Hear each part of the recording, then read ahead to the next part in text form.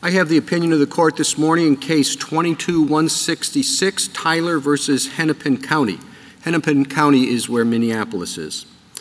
In 2010, Geraldine Tyler, who is now 94, moved from her condominium to an apartment building for seniors. She failed to pay the property taxes on the condo for 3 years, so Hennepin County seized it and sold it. The home sold for $40,000. Tyler owed only $15,000 in taxes and late fees. But the county kept the extra $25,000 for itself.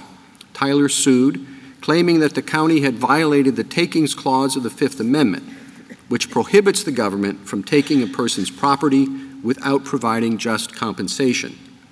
The Eighth Circuit Court of Appeals dismissed her suit because Minnesota law authorized the county to keep any surplus in the event of a tax sale.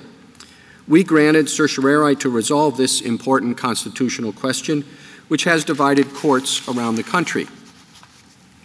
Now, Tyler acknowledges that she has to pay her property taxes, and she agrees that the county could sell her condo to recover those unpaid property taxes. But she argues that the county cannot keep the extra value of her home beyond what she owed. We agree. The principle that the surplus from a tax sale of property belongs to the taxpayer goes back to the Magna Carta in 1215.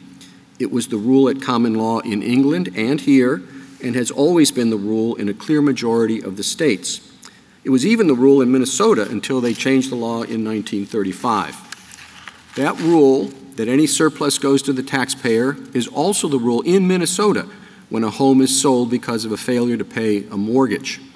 The state just wants an exception for itself when it is the one taking real property in this sort of case. Minnesota says it can keep the surplus because the law in that state is that any surplus is not protected property. But we have long held that a government cannot change the rules about what counts as property just so it can avoid having to comply with the takings clause.